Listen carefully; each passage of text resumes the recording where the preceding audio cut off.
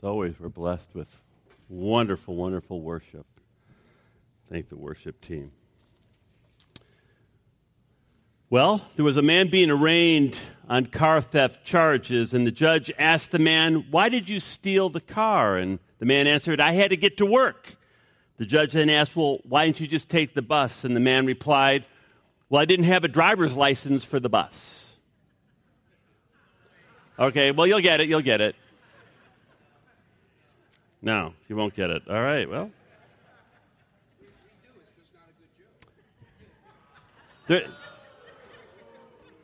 Coming from the man who tells really good jokes. All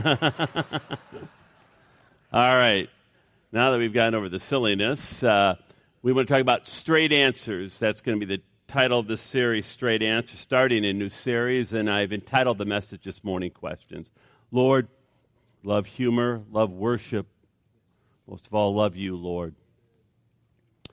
And so now as we turn toward your word, and we're going to look at a very serious question this morning, I just ask, Holy Spirit, that you would just manifest yourself.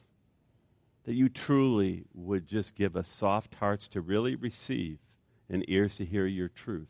For your truth, if we live it out, if we really place our faith and trust in it, will bring freedom to our lives. I ask that you fill me from the soles of my feet to the crown of my head. I ask truly that I would speak your words. I just invite you now, Holy Spirit, again, that you would just manifest yourself in great power. May Jesus now be glorified, and I ask for this in your precious name. Amen. Some years ago, a man by the name of Dr. Gregory Stock, he wrote a best-selling book entitled The Book of Questions. Skip, you can put up the book cover. Amazingly, all this book does is just ask questions. No answers, no opinions, no commentary, just questions, and people loved it. Let me just give you one question from that book. If you've learned that you are going to die in a few days, what regrets would you have? And why haven't you done anything about those regrets? The fact of the matter is we love questions. The reason why we love questions is because we're curious. We like to learn. In fact, questions often can bring clarity in our minds about certain topics and certain subjects. And generally, questions are a good thing, but questions aren't always a good thing. One of the major tools of Satan, by the way, is questions. In fact, his opening line to Eve was, "Did God really say?" Now, that wasn't an honest inquiry. Satan didn't want to know information about God or what God thought. He already knew what God thought. His whole goal was, through this question, the tool of question, is to create doubt and cause her to stumble. So I want to just get personal for a moment. Let's talk about the questions that you have for God or about God. Are the questions that you have, are they really coming from a heart of humility? Is your real desire to know more about God, to learn his perspective on things, to get an understanding about God and what he thinks? Or are your questions that you have, are they really an attempt to see, hey, is there some contradictions here, maybe some loopholes? Therefore, I can justify the way I do things in my actions. You know, when I'm at this Jesus Soda survey, I often run into people who really don't have honest questions. I mean, they will ask me, they'll say, how can you tell me that there is a good God and this good God allows all of this suffering, all of this evil in the world? If God is so good, then why does he allow bad things to happen to good people? Clearly, the inference is they're one of those good people, too. In fact, just several weeks ago, I had a young woman, maybe 22 or 23, hit me right with those questions. Now, I want to say, there's nothing wrong with those questions, but there was everything wrong with this woman's heart. All she was looking to do, it was clear she wasn't looking for information. She wasn't looking to get God's perspective. What she was trying to demonstrate is that God is a jerk and he's a moral monster, and therefore I am justified in living selfishly, in living narcissistically, and being angry. And in that case, that's not a good thing. You know, I've received a lot of questions from you, and I appreciate that. That's a great thing. Now, as I said last week, I'm not sure that we're going to be able to answer all of the questions that were asked, but I will tell you I'll make every effort to do it. And most of all, I will answer those questions where there certainly is a multiplicity, of times that we see that particular question. My hope, by the way, in looking at these questions and studying these questions is that we are really going to be seeking to understand God, His perspective, how He views things, how He understands things, and then we're going to align our thinking and our actions with His wisdom. So the question that we're going to look at this morning is probably a question that almost everyone here is interested in. It's the question of suicide.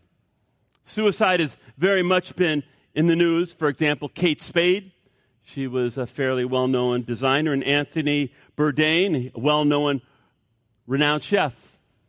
Both of these people recently took their lives. And you know what was really disturbing to people about them taking their lives? What was really disturbing is that these people, from a worldly perspective, had arrived.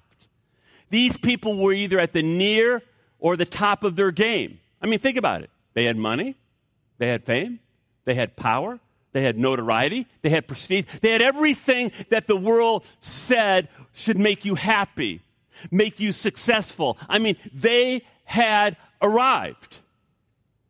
And yet there was something missing in their lives. So much so that these people actually took their lives. You know, suicide is tragically becoming an epidemic in the U.S. In the last 20 years, suicide has risen 30%. There are now close to 45,000 suicides occur every year in the United States. In fact, there are more deaths by suicides now in the United States than in fatalities in car accidents. Women attempt suicide 3 times more than men do, but men are 3 times more successful at completing suicide than women are. And finally, studies show that there are more suicide attempts among gay, lesbian, and bisexual high school students than their heterosexual counterparts. Now, as I said earlier, suicide is clearly on the rise in this country. And the obvious question is why? Why are suicides increasing in this country when we have so many blessings and, you know, we're so prosperous? And what I'm going to tell you in the next several minutes probably will get me in a lot of hot water with a lot of you. But let me tell you something. The time has come, certainly in the American church, in America, for pastors and teachers to quit pandering to the congregations. What America needs more than anything else, what the American church needs more than anything else, is a strong dose of reality and truth. So what I seek to pray, and I promise to give you, is truth, absolute truth, not my opinion. Not my opinion. I am absolutely astounded at the number of pastors and teachers who stand up here and give you their opinions on very important topics. Your soul's life and death hangs in the balance, and they're giving you their opinion. It matters not one whit. What I think, what you think, what any pastor thinks, what any teacher thinks on some of these very important topics, what matters is truth. You know,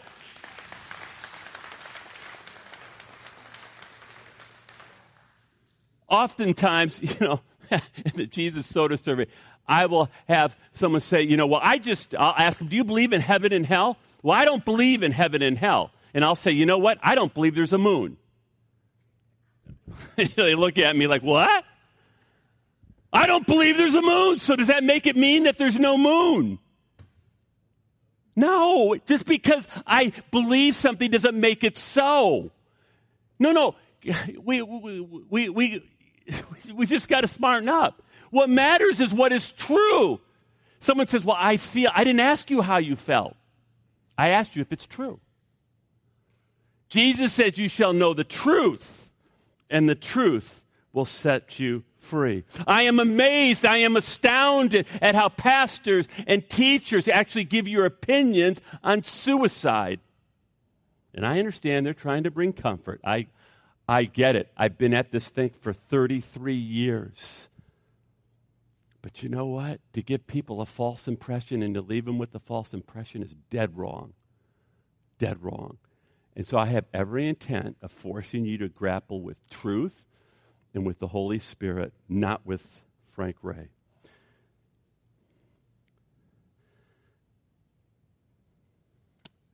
So what I'd like to do is I want to look at some scriptures because suicide is a very serious matter. In fact, we're going to look at 3 of them. The first scripture is found in 1 Samuel chapter 2 and verse 6, and it states this.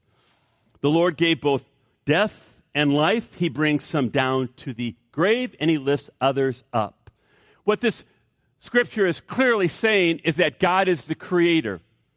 God is the creator of everything. Do you understand that? He's the creator of you. He is the creator of me. He is the creator of all life. And what that means is, since he's the creator, guess what? He makes the rules. He makes the laws.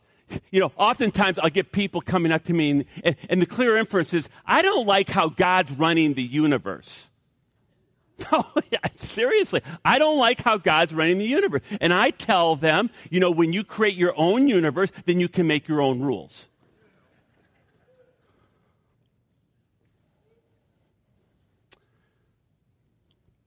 Scripture number 2, 1 Corinthians chapter 6, verses 19 through 20. Don't you realize that your body is the temple of the Holy Spirit who lives in you and was given to you by God? You do not belong to yourself, for God bought you with a high price. So you must honor God with your body. That is not a suggestion. He is writing this now. So if you're not a born-again believer and you don't consider yourself a believer, you can exempt yourself from this, although you will have to answer when you die before Jesus. But the clear inference here is that if you are truly born again, you no longer own your own life. In fact, the picture being painted here by Paul is a heinous picture. It's a picture of slavery. Skip put up the picture. That is grotesque. That is what is some of American history is about. And we do owe an apology to all black people for that. I can tell you that. That was wrong. And slavery is what's being painted here.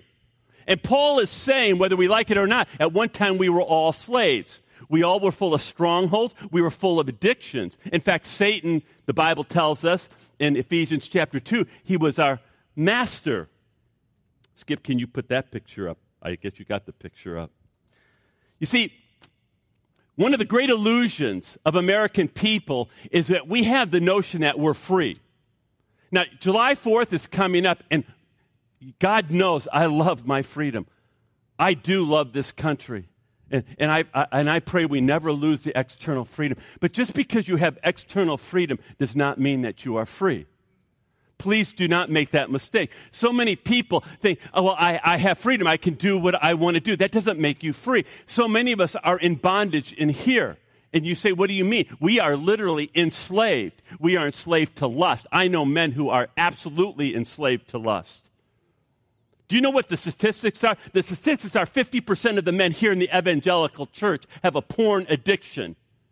They are sexually addicted. You are not free if that is true. So many of us are full of greed. You know, we can't enjoy what we have. We got to have more. We got to have more. We have the problem of more, the addiction of more. So many of us are envious. We can't be happy because we see what the Smiths have across the street. So many of us are jealous. We're full of bitter. We can't forgive. We're full of rage. We're full of pride. We're enslaved. We are enslaved. And you know what? And Satan is a master because he's a master at whispering lies to keep us enslaved. You deserve more. You deserve better. How dare that person get that raise? You worked a lot harder. And on and on. And we bite into it. We get more and more enslaved. And you know what? The Bible tells us that while we were enslaved, while we were full of emptiness, when we were having a meaningless, while we were wasting our lives on the American dream, Jesus Christ 2,000 years ago, very God, put on human skin. He allowed himself to be crucified on a Roman cross, and his blood was rolling down. It was not only providing forgiveness, but that cross, the reason why we rejoice in the cross is there's power. Do you realize that there is power? When you understand the power in the cross, you now can say no. You can say no, and the Holy Spirit takes over you. And because of what Jesus has done, he owns us lock, stock, and barrel. And therefore, we must honor him with our bodies and our lives. Finally, Romans chapter 14, verses 7 and 8, because we need to get moving here. We're told this, for we don't live for ourselves or die for ourselves. If we live, it is to honor the Lord. And if we die, it is to honor the Lord. So whether we live or whether we die, we belong to the Lord. Again, he's speaking to believers. If you consider yourself truly a follower of Jesus Christ, then your sole goal is to honor God. Life is not about you.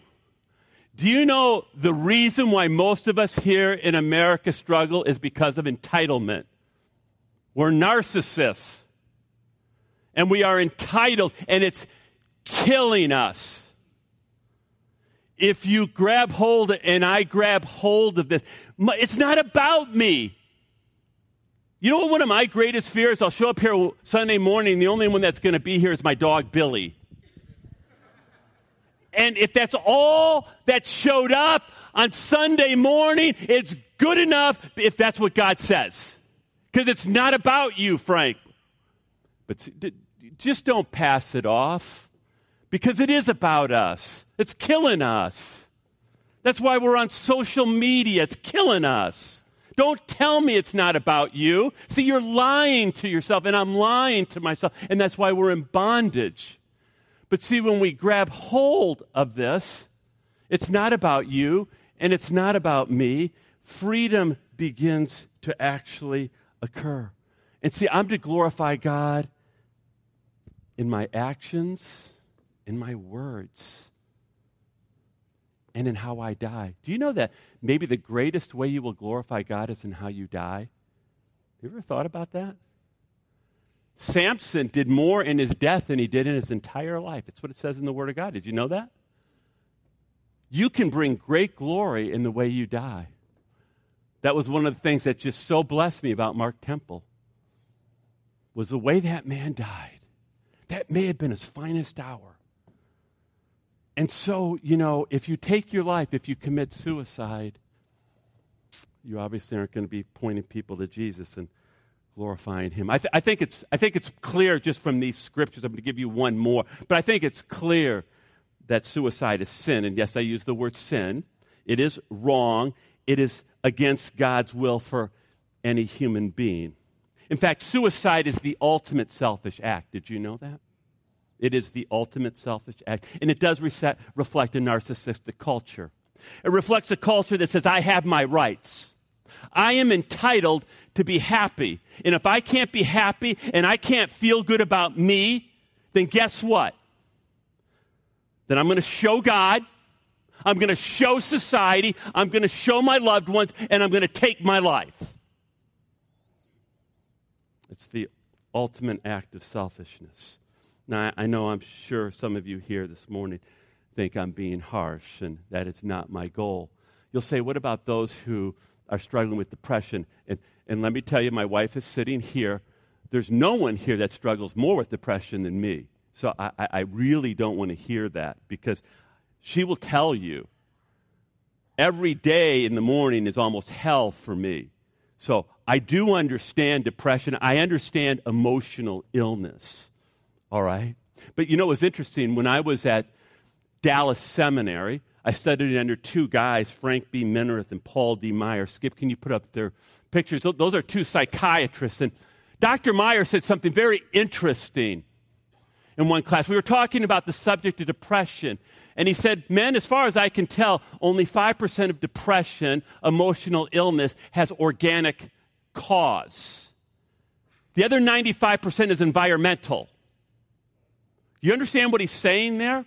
What he is saying is that depression, chemical imbalance, emotional illness doesn't start with an organic malfunction in the brain. It starts with something in the environment. It starts with maybe something that happens to you. And it starts with how you understand it. And you understand it wrongly. And it actually begins to affect physically your brain and the chemistry in your brain. See, the greatest problem we have is how we think. and how we think about things, and I want you to go back to that. You think wrongly. I have something happen to me that is tragic, and I think wrongly about enough. It begins to affect my brain. It means like serotonin, and I actually begin to affect my brain. So please hear me on this.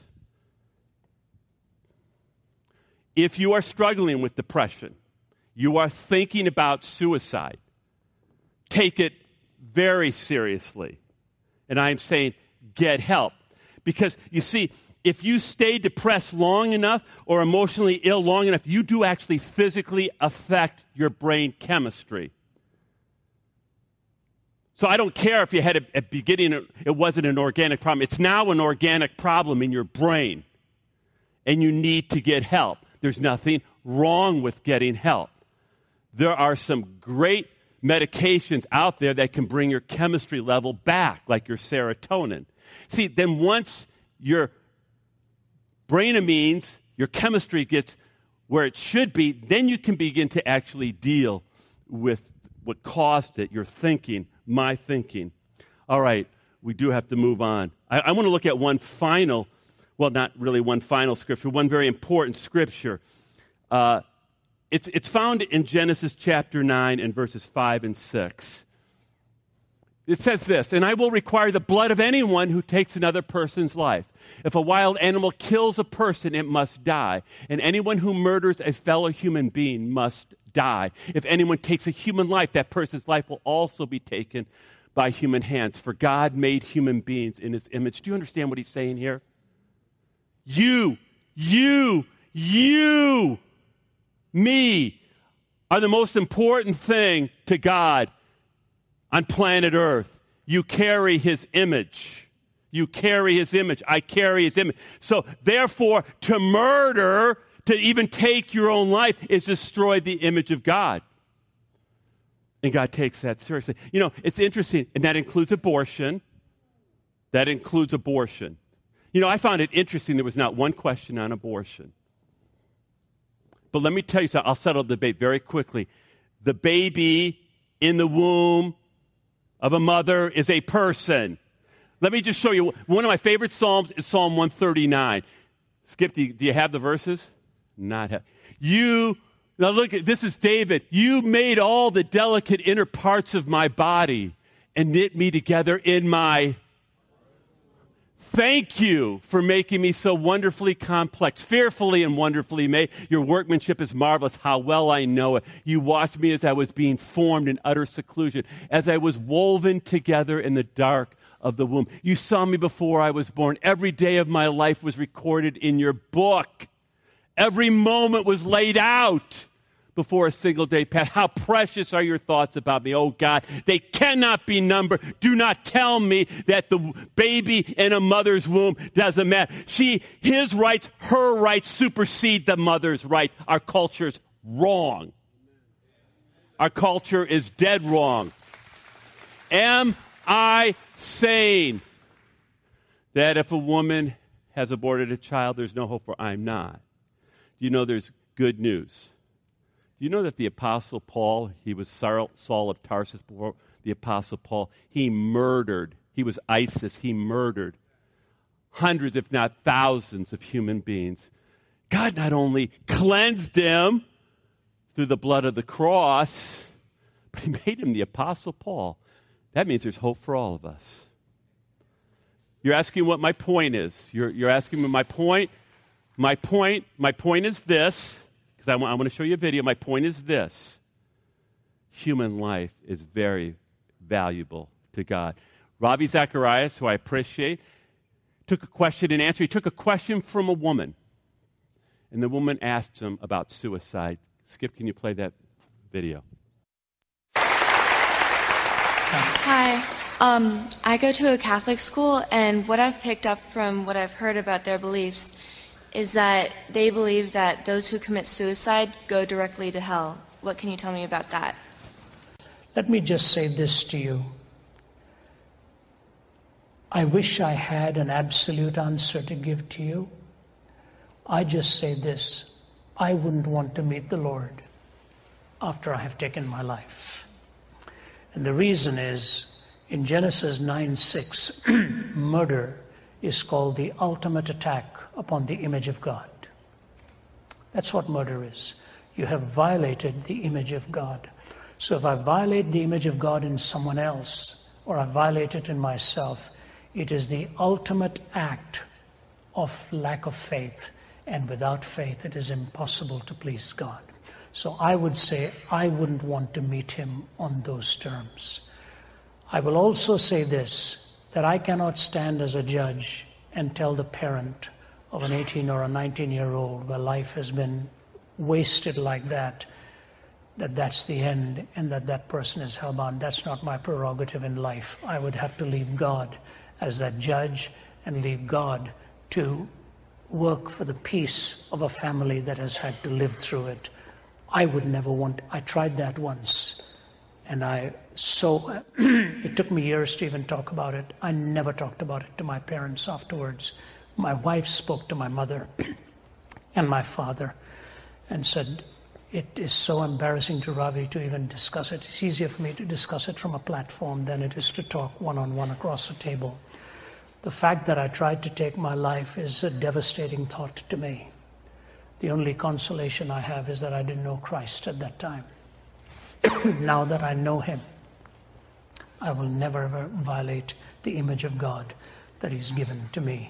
If anybody is toying with the idea of taking their life, that's what I would say to them. Don't even think about it. It's the most sacred gift that God has given to you. Don't use your freedom to violate your freedom. The eternal destinies are in the hands of God. So don't think of hurting your life. He will carry you through. That's what I would tell the young person. Eternity is in his hands, and I wouldn't want to risk it on that kind of ambiguity. Okay? God bless. I appreciate his honesty. If you don't know Ravi Zacharias, he tried to take his own life before he came to Christ. And God was gracious to him. And he's absolutely right. Your life is so valuable. Your life is so valuable. There's not a person, I don't believe there's been ever a person, and this is the challenge, so the worship team can come up, but there has never been, and from what I can see in the Bible, for God desires that none should perish, there's not one person ever that God didn't desire to have a relationship with. And I guarantee you that when we die, and when we see the glory of God in the face of Jesus, and we experience a love that none of us, I mean, if you've born again, then you've had a taste of it. You've had a taste of that life. But I can't describe to you, all of a sudden, you see it face to face, you experience, and you go, wow, this is what I was created for. It's worth it.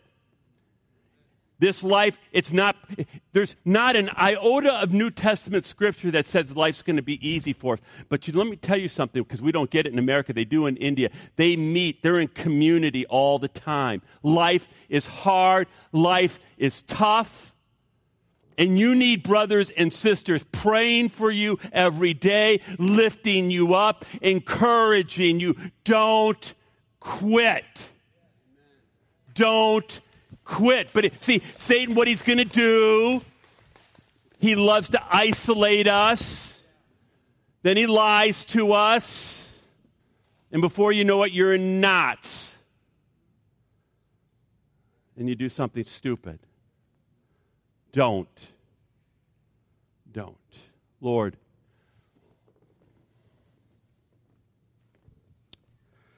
I really pray that we'll take to heart. It's so amazing in our culture how blessed we are, yet how unhappy we are. And how empty we are. And I pray even now, Holy Spirit, we prayed before this service that you would be so strong that Jesus would be being exalted, being made real, because he said, when I'm lifted up, I'll draw people.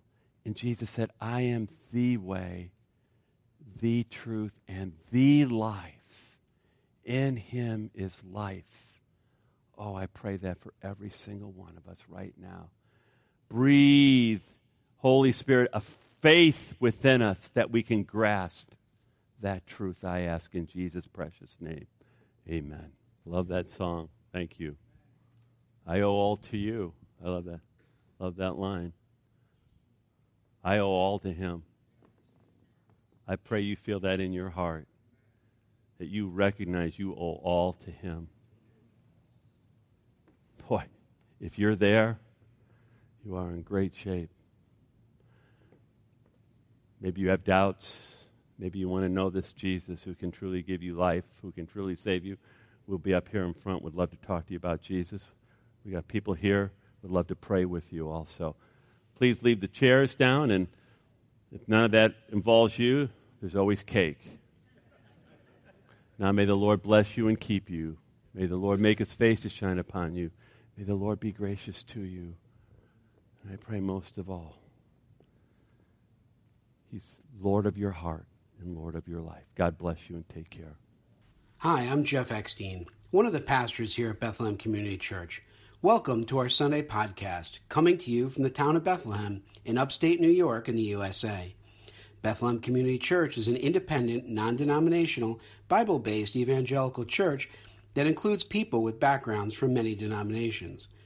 We believe that it is only through the love of the Father, the sacrifice of our Lord and Savior Jesus Christ on the cross, and the power of the Holy Spirit that we can come into a personal relationship with God. We are people truly seeking a deeper intimacy with God and with one another. If you'd like to know more about our church, please visit our website at www.bccdelmar.org. There you'll be able to find our statement of faith, as well as more about the ministry of Bethlehem Community Church. You'll also be able to submit prayer requests as we are called to pray with and for you. We also would love to hear your story and how you found our podcast and where you're listening from.